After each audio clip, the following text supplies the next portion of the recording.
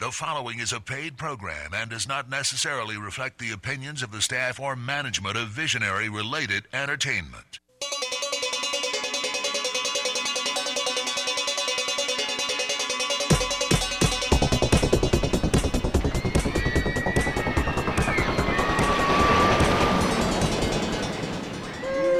All right. Aloha Maui Nui. Episode 40. I wanted to say that. I had to say 40.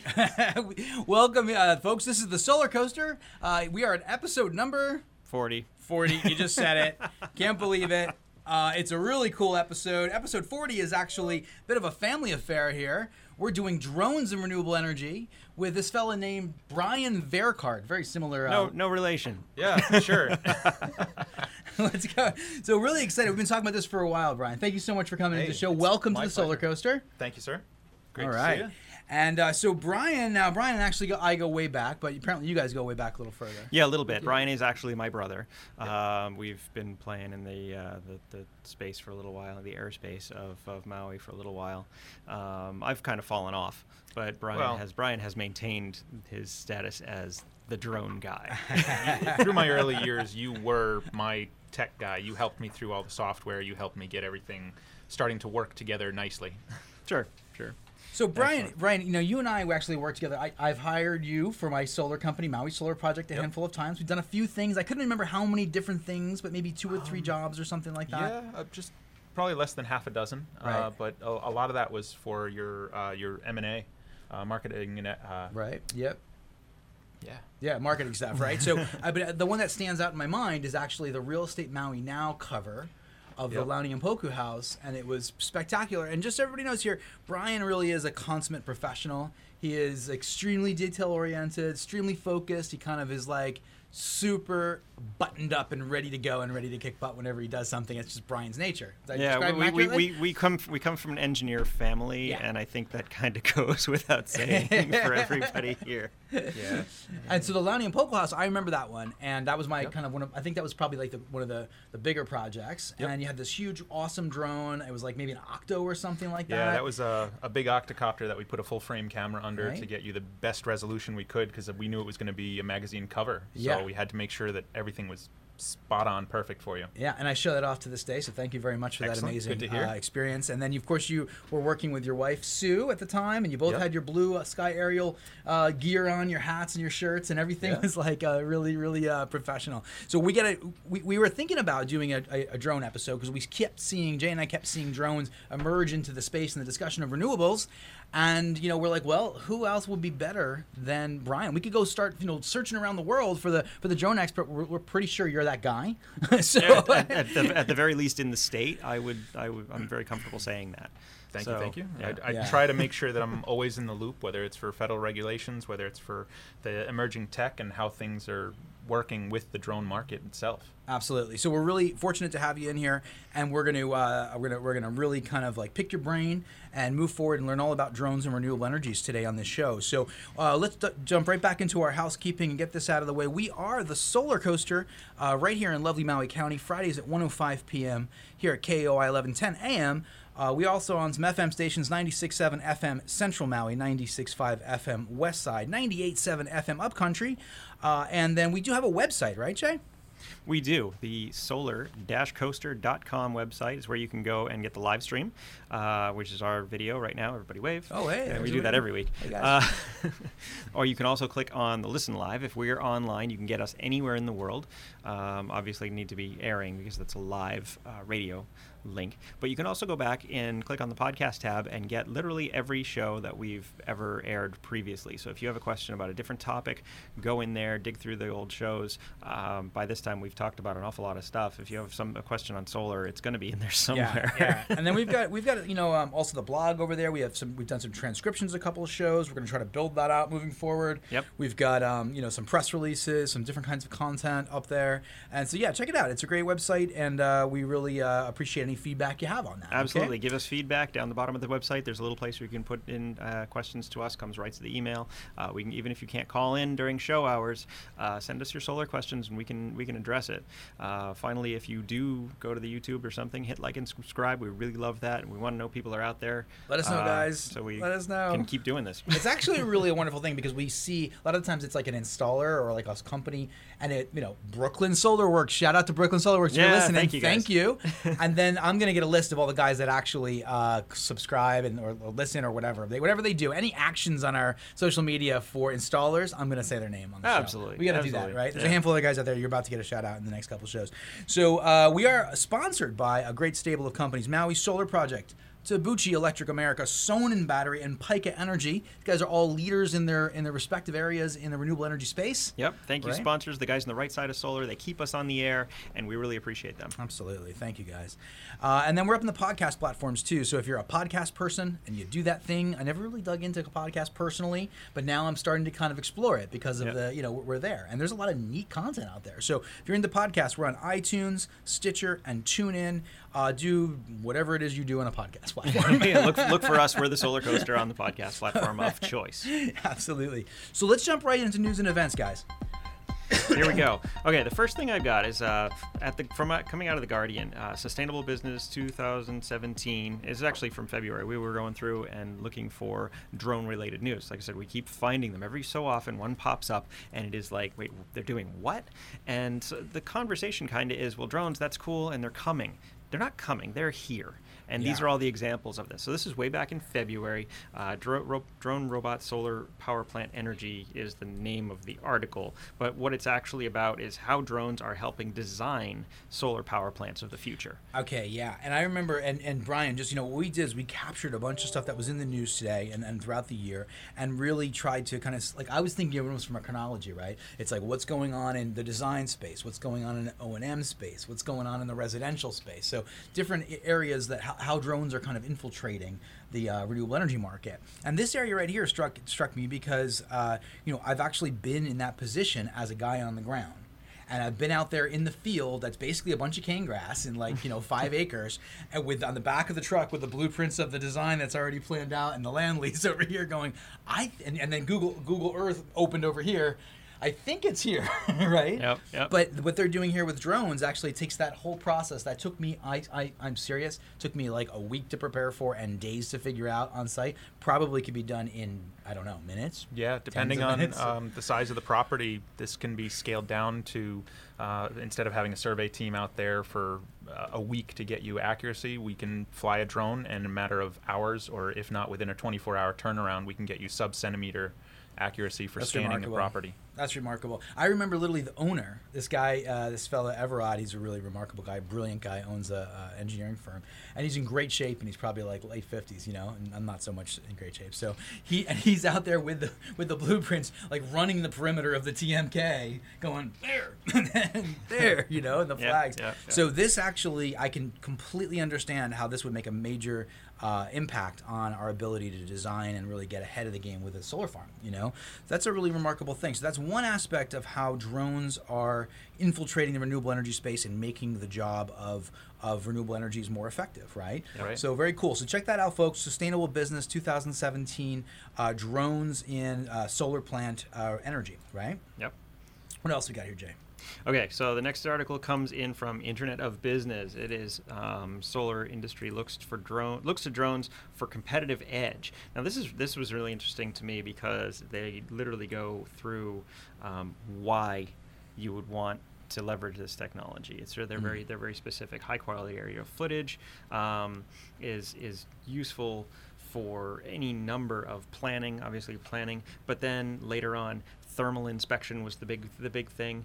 You were very specific on this one. Yep. But going through and actually finding, if you have this giant 100-acre solar farm, how do you identify the panels that are misfiring, malfunctioning, or even potentially maybe there hasn't really been a dip in an energy curve yet, but it's coming, and you can actually identify them before failure I totally get this. To be proactive. Totally get this. And on those same fields that I'm describing, in fact, my former VP of Operations, Emily, called me this morning to confirm the size of these 4 solar farms. This morning, she texted me and said, "Josh, what was the size of the FITs?"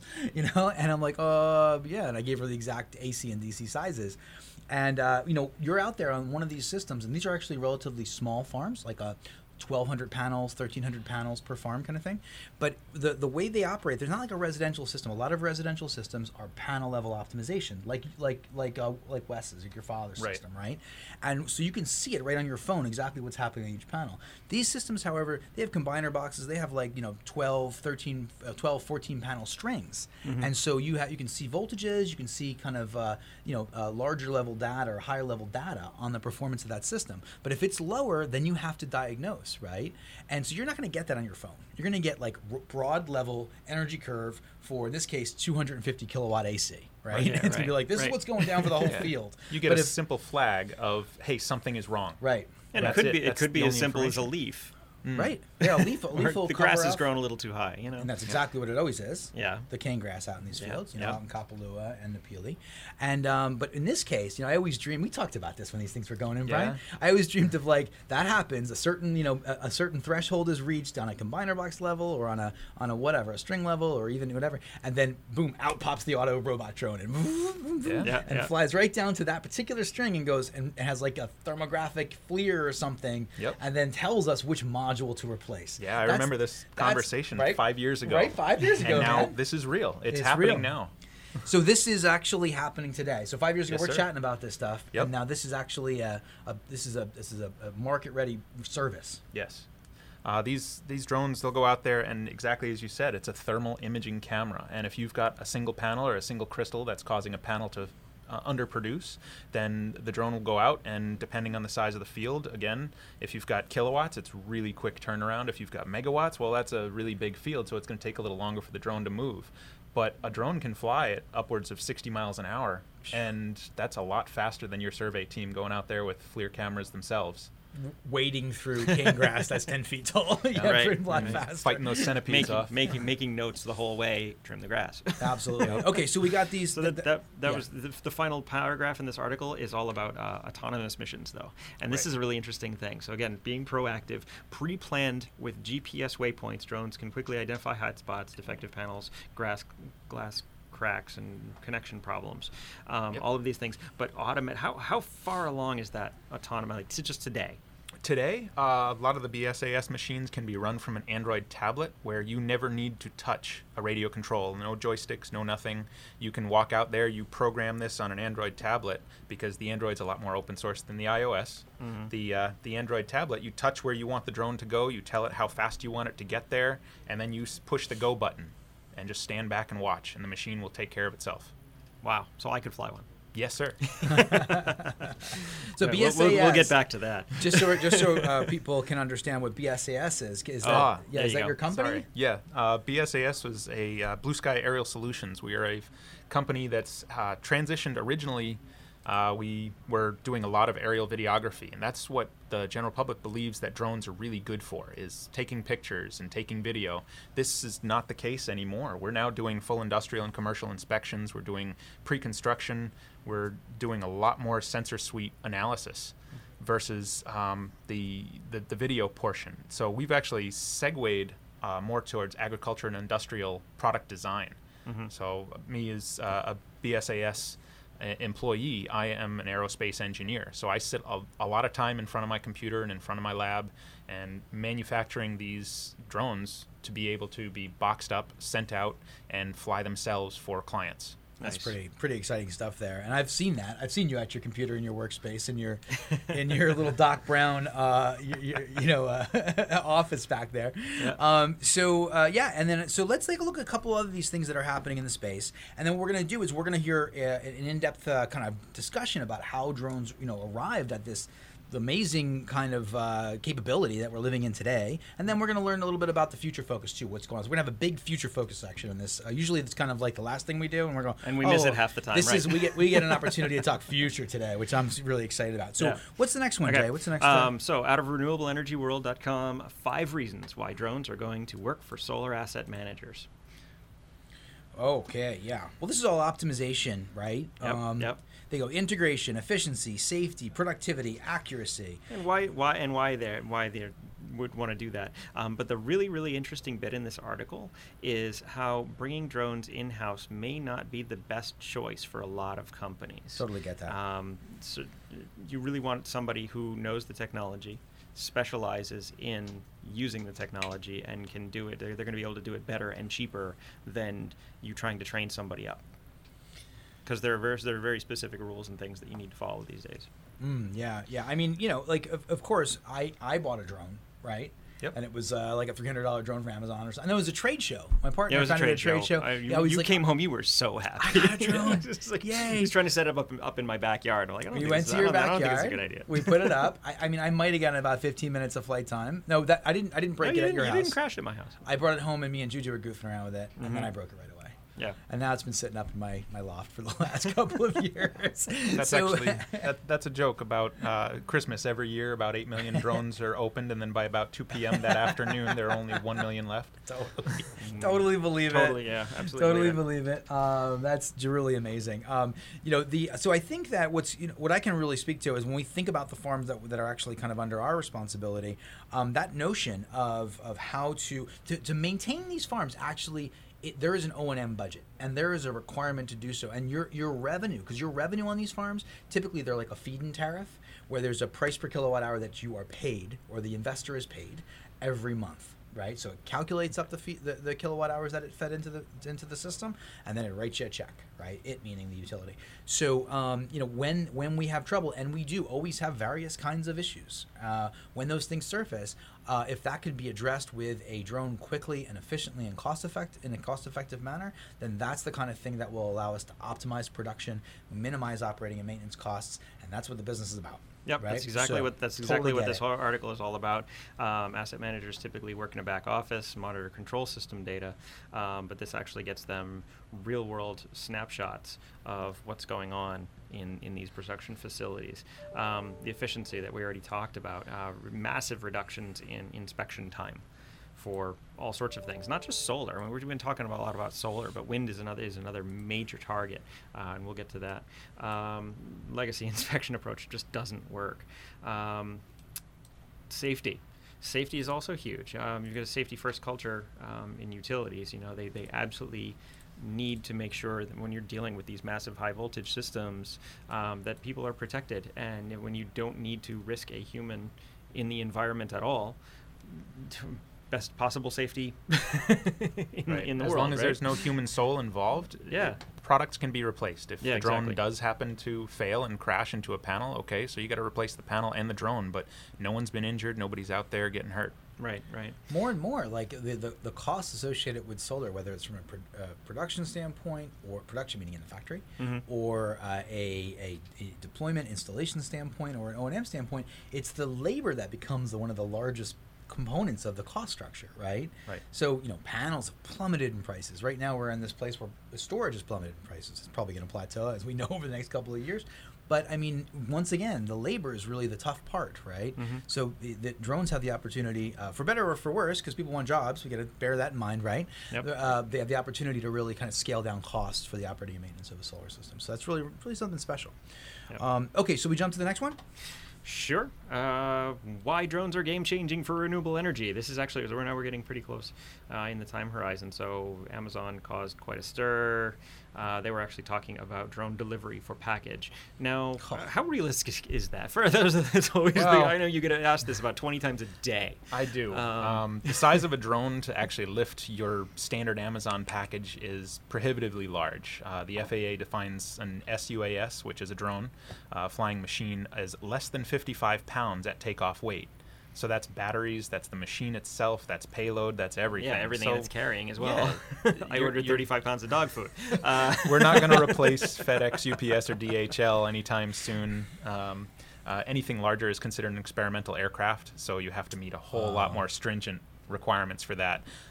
If you can carry around somebody's scarf or deliver a pillow, yeah, by all means, it will deliver it, but not very far. Yeah. Okay. Not likely. This is actually really specific because they go through and talk about a lot of the companies that are actually using them already. So Duke Energy.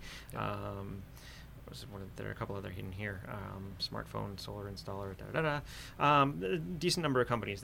But the basic message is that they're out there already. There's a ton of, they go very deep into inspection of transmission lines. Now, transmission lines, I know, because of our experience with full-scale helicopter, as an extremely dangerous job. Oh, yeah. Right. I mean, this is a job where people are killed regularly, multiple times a year. Didn't you say it was one of the most dangerous jobs that exists? Yeah, other than Alaskan king crab fishing, it's probably one of the most dangerous jobs in existence because these guys are going out, flying in helicopters and flying over high tension wires, and then when they need to actually perform service, this helicopter comes down near the top of the tower. And this is where problems happen because the helicopter sits in an out-of-ground effect hover, and if it happens to catch one of its skids under the wires and then try and escape, that's it. That and the entire crew, the helicopter, the whole crew is done. And sadly, this happened multiple times in 2017. Yeah, and these are live wires too. Yep. I mean, there's actual discharge potential.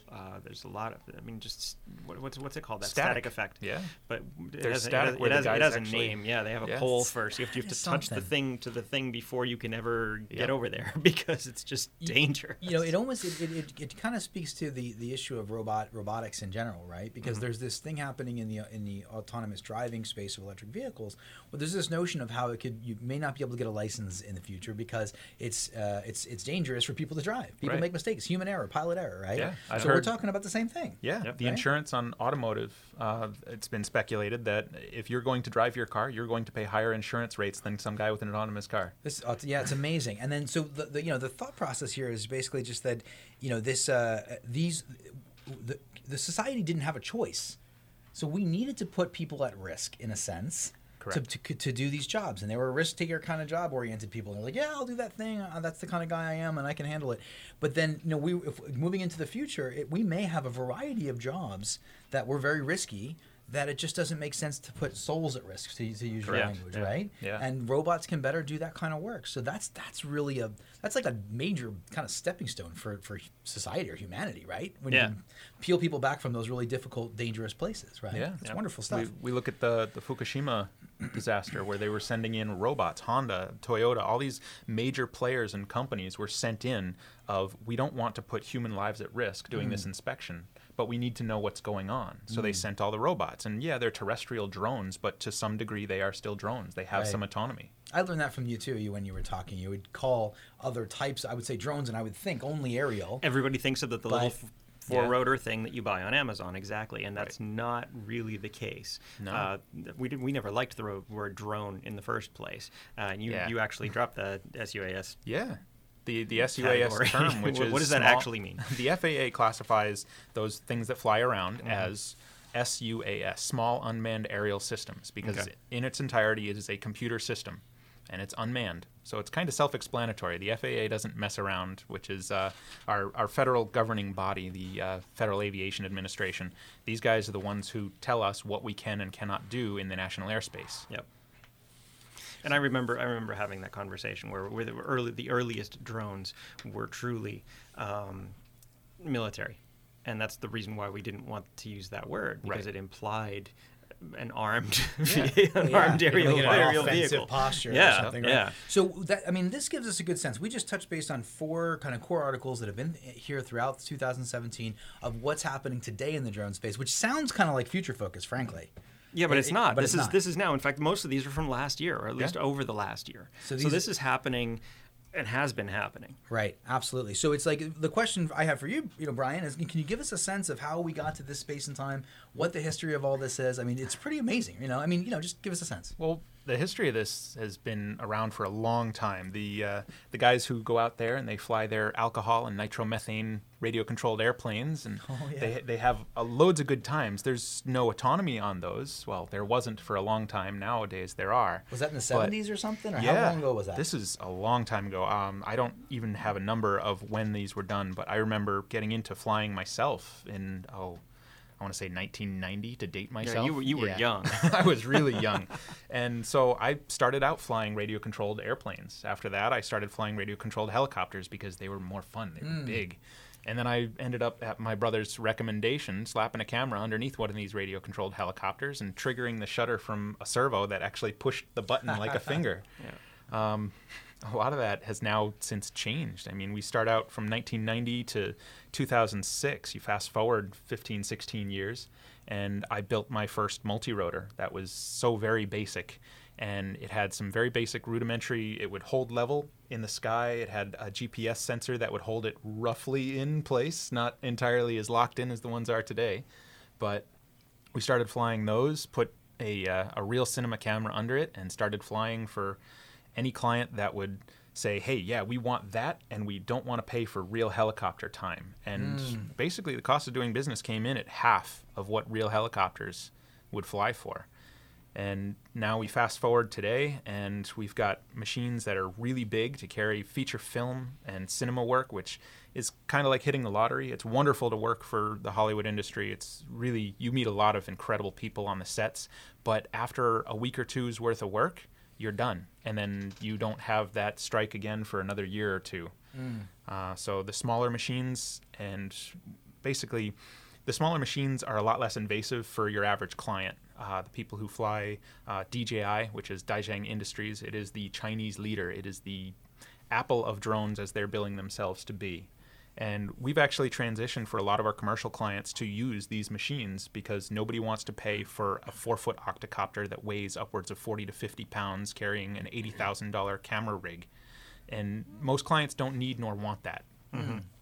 So we transitioned those very big machines to fly for agriculture and industrial purposes, where they carry a full sensor suite from visual spectrum cameras to near-infrared for NDVI inspections of agriculture to full FLIR thermal imaging for either search and rescue to the solar inspections. You know, it's when you're so. I can see how that movie space is kind of evolving, right? And that's kind of a very, exciting kind of jazzy space to be in, right? Because you're kind of, you're rubbing elbows with famous people and stuff, and and there's that whole movie kind of environment going on. I mean, have you thought about just moving to Hollywood and plopping yourself down and being the drone guy for Hollywood? New Zealand. Yeah, New Zealand or Georgia. Georgia's getting really big. Yeah, Georgia's big. Which Georgia? Georgia, This U.S. Georgia, Georgia? US, Or Georgia? yeah. Okay. Georgia Peach. You see that peach logo on things. That's actually okay. Georgia Film Commission. No kidding. All of Walking Dead is filmed down there. Yeah. And Is that a tax credit thing or something? Yeah, exactly that. Right? Precisely. Georgia actually But has I'm some saying New interesting Zealand tax- because the scenery is just gorgeous. So, Yeah. well, one of the things I did notice, and I think I mentioned this to you over the years, Brian, is that having kind of a relationship with you and being able to talk to you about the evolution of drones, I would watch a movie and I would see a unique perspective in the air, and I go, that doesn't feel like a plane. It's impossible that it's a plane, in fact. Right. And that's not from a boom because it's too Big much crane, movement, right? and Right. so it's probably from a drone. And I think I fired off a phone call to you a couple times. Like, I think I saw a drone in the movie, and that started to kind of penetrate the cinematography maybe over the last 5 years ish or something like that. It's become fairly ubiquitous in the past 5 to 10 years. Yeah. You really started to see it in the mid to late 2000s, and that's when people started to pick it up because the drones that would carry real cameras were now stable enough and big enough that you could put it halfway between a boom jib and a real helicopter, and it filled that niche to give you that very different perspective.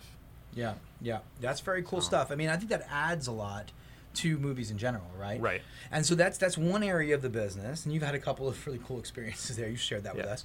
In fact, you said it's almost overused at this point, right? People are kind of kicking back against that. Do you say? Right. Yeah, I for a tend while to- it was like the secret sauce, and now Now it's just everywhere. People see drone video and they don't pay it any mind. You see it on Jeep advertisements. You see it at the very beginning of Hawaii Five-0. You see it everywhere. But I kind of want drone video specifically to be used like saffron. It's really good when very used valuable. sparingly, and Yeah. you get that incredible impact of, wow, look at that incredible shot. But if it's overused, well, then you have just ruined the dish, and then your audience turns away. Right. I get that. I get that. So what I heard in your description was that, you know, it reached this kind of pinnacle of capability in cinematography and in movies, and then it became kind of almost like democratized in a sense because it became less expensive with DJI. We have a representative of DJI here in Maui. Their main guy is Randy J. Braun, right? Yeah, Randy is one of their ambassadors or something like that. Yeah, photographic or video ambassadors for DJI, and he spends a lot of his time here on Maui and produces some incredible stuff. Yeah, yeah. And then DJI and the kind of mass availability of these drones have made it more cost effective, I guess, right? Is that where you were going with it? Yeah, they've made it more cost effective. They've put the drones in pretty much everyone's hands, because you can now get into a really decent drone for less than $1,000 US. Right. And that will get you up in the air and have some fun, but at the same time, you kind of have to keep your head about you. And like you found out with the drone, it's not as easy to fly as you think it is. Yeah. So what's your top pick right now? Can you give a plug? Is that cool? Which part? For the $1,000, sub-$1,000 drone. The sub-$1,000 drone. Well, Yeah. DJI on the 23rd just released their Mavic Air, which is basically just barely bigger than a Spark, but will shoot full UHD 4K video. So that's the one to go with. That's the newest, latest, greatest, sub $1,000.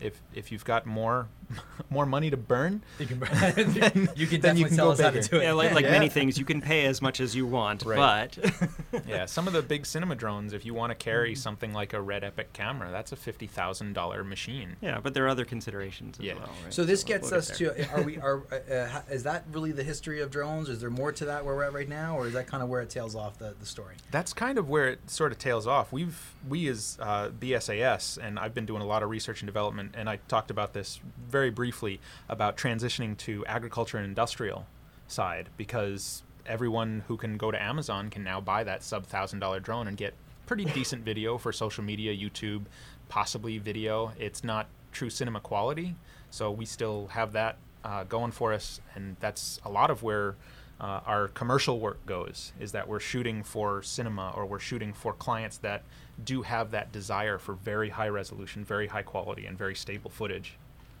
Yeah, and then, but there's for most folks the good enough. Yeah, and good enough 4K at 60 frames is pretty good enough. Right. Absolutely.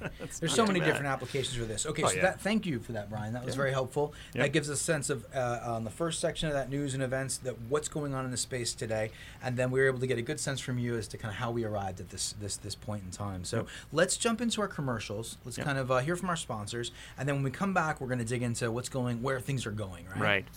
The real future focused show. Can't wait for it. Aloha and welcome to Maui Solar Project. It is easy to feel rejuvenated just stepping outside on a magnificent Hawaiian day. Maui Solar Project is here to help harness that energy you feel in your body and use it to power your homes and businesses. As lore tells us, Maui harnessed the sun so as to slow its path across the sky. Join Maui Solar Project as we harness the sun's energy and slow Hawaii's dependence on fossil fuels. Call Maui Solar Project at 269-2352. MauiSolarProject.org. Tabuchi Electric, a leading worldwide inverter manufacturer, presents the second generation of the eco-intelligent battery system, the IBIS. Tabuchi's grid-friendly system includes a high-efficiency inverter, stackable batteries, and integration with Jelly software for the most adaptable battery storage system on the market. The system is optimized for energy management and cost performance. Maximize your solar investment with Tabuchi's electric eco-intelligent battery system. The Sonnen Battery Eco is an energy storage solution that utilizes intelligent energy management software. The system is available in a variety of storage capacities and allows for expansion. Sonnen Battery Eco allows you to save money by harvesting energy from your solar PV system and using that stored energy when rates are more expensive. Sonnen Battery Eco is specifically designed to provide you and your family peace of mind in the event of power outage. Our unique power detection system will sense outages in real time and automatically switch over to battery power. See Sonnen Battery Eco at sonnen-battery.com.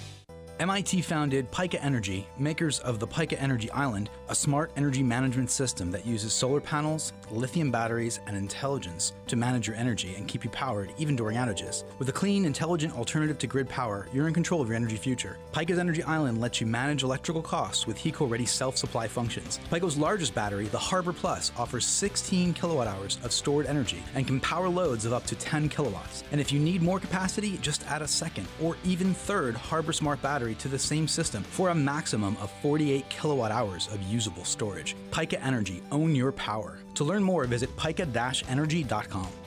All right, there's our wonderful sponsors that keep the solar coaster on air. Yep, fantastic. Thank you again. Always, yeah. Thank you, guys. Thank you, really do.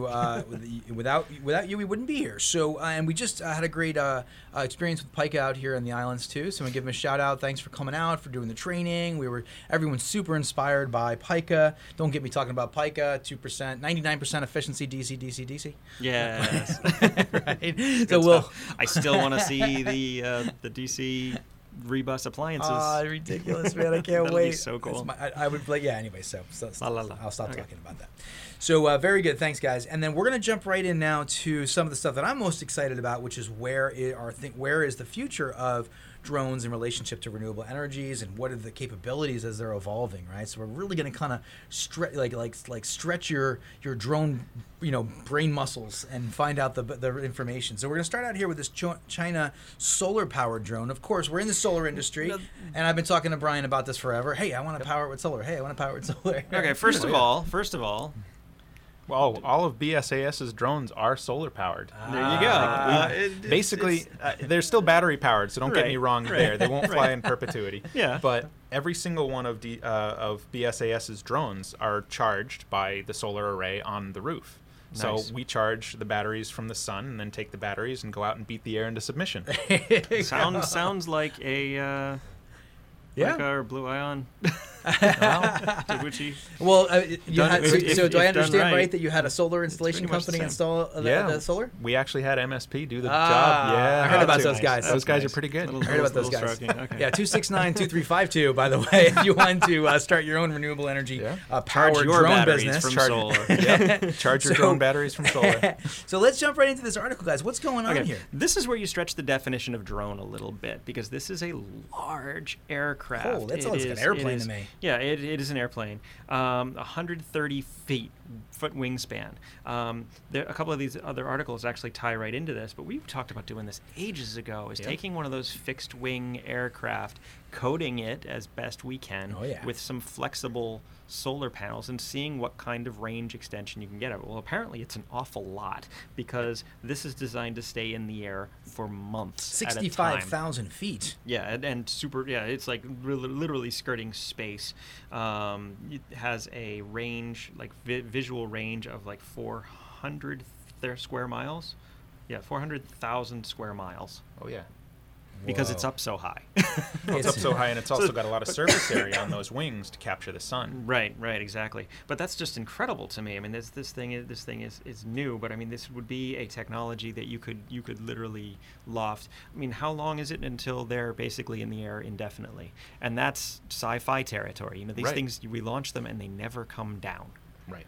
Well, it is sci-fi, and sci-fi becomes science fact. Yeah. We've all seen that whole black and white video back in the day when people shot themselves to the moon in a bullet. There you go. What did we do? Right. We shot ourselves to the moon, and now we've got these things where they fly around and take videos of us. Yeah. Well, now we're going for... I do the little ball that would hover and follow you around. Yep. Well, that really does work, and you can put it in the air. The Lily is making a comeback, and they're trying it again to be able to throw this drone in the air. Mm-hmm. It will find you, and it will just follow you around and be your personal videographer.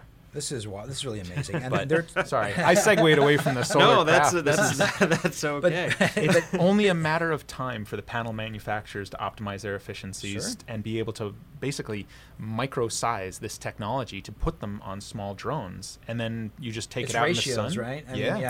That was it. I mean, when we were working with them, it was always a matter of the battery C rating, right? We had to pull a tremendous amount of power to lift the vehicle. Right. Since then, the batteries have gotten better. The vehicles have gotten lighter. Yep. And But the energy C rating is still the it's biggest still- issue. Those lithium-ion batteries that we hear about from Tesla and the other companies, Mm-hmm. their discharge rating is not enough to beat the air and spin those motors and Really? hold the craft up. It's not enough yet. A Tesla lithium- Panasonic battery will not.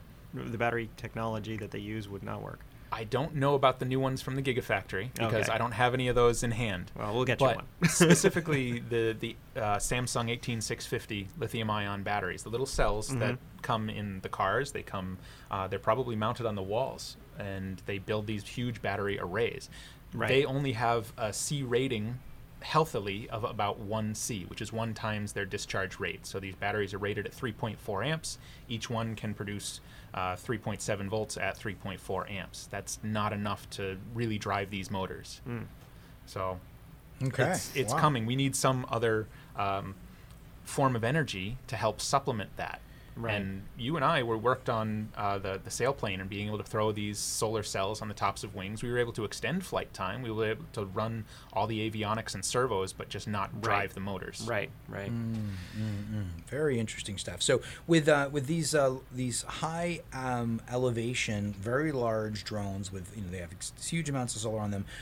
There's some projects going on right now with Facebook, for example. We've heard about that. I think it's in India, perhaps, and they say it can utilize its high flight ceiling to maintain line of sight contact with over 400,000 square miles of ground and water. So what that means is that if you wanted to have internet access, for example, they could connect with that space, that amount of ground Yeah, space. that was actually a Google project, and they've since canceled it, which is Yeah, they pulled the plug. kind of beyond me. That seems like Did it go to the Google's- balloons instead? Because there's a balloon project like that working as well. We isn't don't there? know. Yeah, there's Okay. also They're being very quiet. yes. Okay, so we get it. That's one thing that's happening now, and I guess it's kind of in flux a little bit as to how this like high atmosphere solar powered drones, these ships, and then what their duration is. Talking about several months of perpetual flying, right? This is just really wild stuff. From a solar guy's perspective, I think to myself, 60,000 feet, that's above most of the atmosphere. Right. I wonder what your sun day looks like there, like how much sun you have, and then also the kind of technology that might best optimize that sun, right? Because you could probably squeak out, maybe it's an 8 hour, a 10 hour. I don't know what that sun day looks like. It could be really long, right? Right. And you get a lot more generation than you could on the ground. That's certainly a possibility. Okay, so let's jump into this next one here, guys. Gets more cooler and cooler here. So it's this one from nonstop for not several months, but for 5 years. Mm-hmm. So that was the next thing. It's just in the matter of days between this China one and this next one, which was from it's actually Titan it's actually Aerospace. it's Titan Yeah. Aerospace, but it's a military contract. Right. This one is designed to stay in the air for 5 years. So here we go. Yeah, it is coming down the pipeline. It's just a matter of the research and the development to get us there. Yeah, but it's pretty much the same conversation. It's amazing how similar these airships look. Right, they're super thin fuselage, super large wingspan, and of course that wingspan and even the tail, which I thought was really unique. In the tail is actually covered in cells. Right. So just any possible surface area.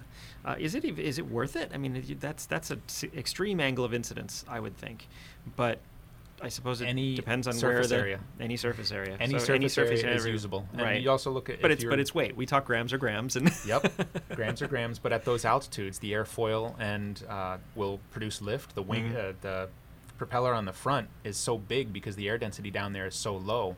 You're really dealing with a lot less wind resistance, and so you can kind of combat the grams or grams battle. You know, I find it really remarkable that drones are playing such a key role in bringing access of something like Facebook to the world, right? So if you can imagine Facebook's perspective, they're looking at an acquisition of this Titan Aerospace for $60 million. To them, that's a little like penny. You know, they're used to buying things for billions, right? Chugging the so market. they're just saying, we're going to grab this company for $60 million, hopefully, right? And then we're going to potentially have access to 5 billion more people. Now, if they bring that access, they're probably going to be able to control what's viewed, and then they have a huge market that is kind of controlled, right? It's kind of a little concerning, actually, right? Mm-hmm. So right now, Facebook, I think, Jonah, what do they got, about a million users or something? A billion users, I'm sorry? It's only a billion users in that kind of territory. So it's like that, which is kind of, precedent setting in and of itself. But the thought of taking the rest of the world through drones, that's what we're talking about, right? Right, essentially that. Yeah. Yeah, spreading 2 billion active users. 2 billion. 2 billion. 2 billion. Since yesterday, it's grown another billion. Yeah. What is that? What's going on here? And that's the Q3 of 2017. So There you go. Yeah. There you go. Yeah. And they've also got the Project Loon, which is the balloon. So they're kind of Right. going at it from different perspectives. Google's doing the Project Loon. Yep. So okay, so we've kind of pushed the envelope here, so to speak, with Yep. drones.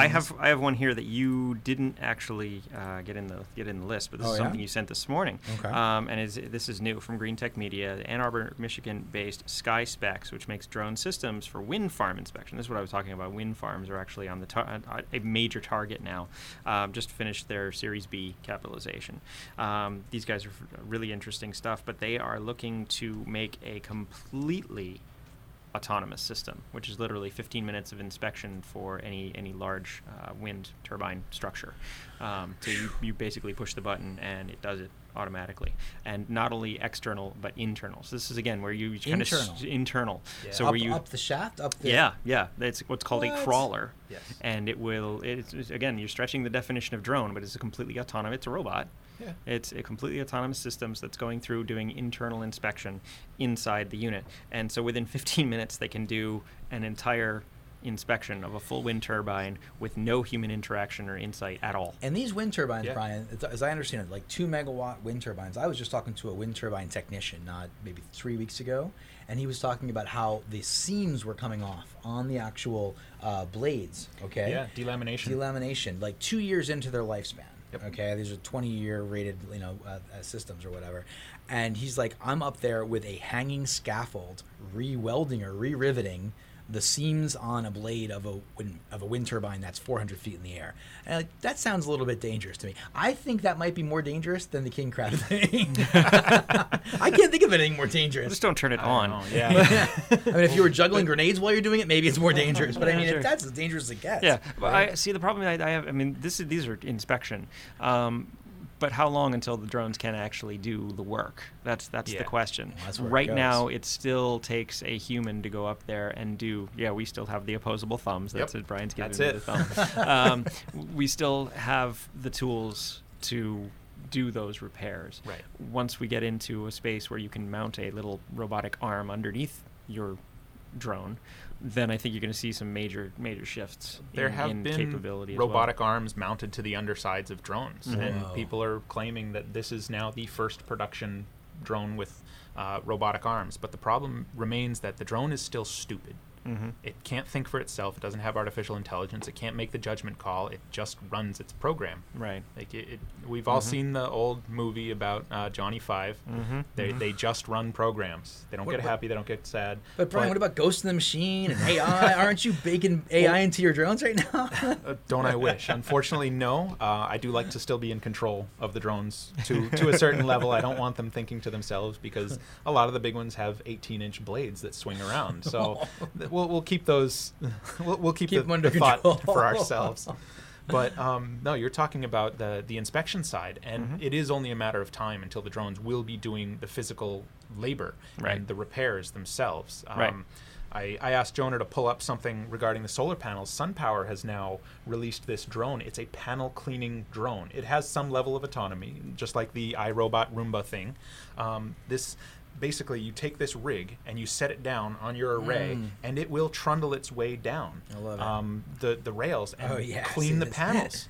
It's And beautiful. so it maintains your optimization for these solar farms. And I'm pretty sure Jonah's got that up. Yeah, Yeah, he's yeah, got it. yeah, All right. it's- You put a it's couple a little weed robot that- whackers on the bottom of that. and then That's you can just- it's it'll an optional soften it attachment. out. It's only $10,000-$15,000. Yeah, Oh, sure. see, now you got to patent that before they go and they design it. This on. is Okay. really Well, cool. yeah. The SunPower Roomba. I wonder if this Yeah. is SunPower actual tech. That's interesting. Pretty it sure. looks like it is. Yeah. And that's the last information I've seen of it. But it's incredible for these megawatt installations where you can now go out and, if you've got a system problem, you can send the drone out to inspect the flying drone, or you have the terrestrial drone to go out and make normal cleaning. Yeah, and then the soil duration component of solar farms is actually really significant, right? So depending on where you're at, depending on how much precipitation you get, if you have dust and accreted particles on the solar panels, that inhibits photons, that inhibits electron flow, that actually reduces the amount of energy production you're getting. So these things that Yeah. are slapping right on, that are just like Roombas on solar panels, that to me is a very viable technology, right? It certainly could take off. Okay, so where are we at right now? Let's jump into. We got one more left here, or is that the last article, Jay? That's pretty much it. The next one was about lightweight flexible panels for UAVs that are actually, because it's a market segment that is growing, Alta Devices has actually gone through the process of really, really thinning out their flexible thin film. It is now thinner film. Oh, now it's like a sticker, basically, right? Basically that, yeah. It really is. I mean, you see how this is massively warped. Right. It's basically a sticker that you can put on any surface and turn it into a photovoltaic generator. And so this is the type of stuff that they're using for those large aircrafts. They have a very different aircraft design here.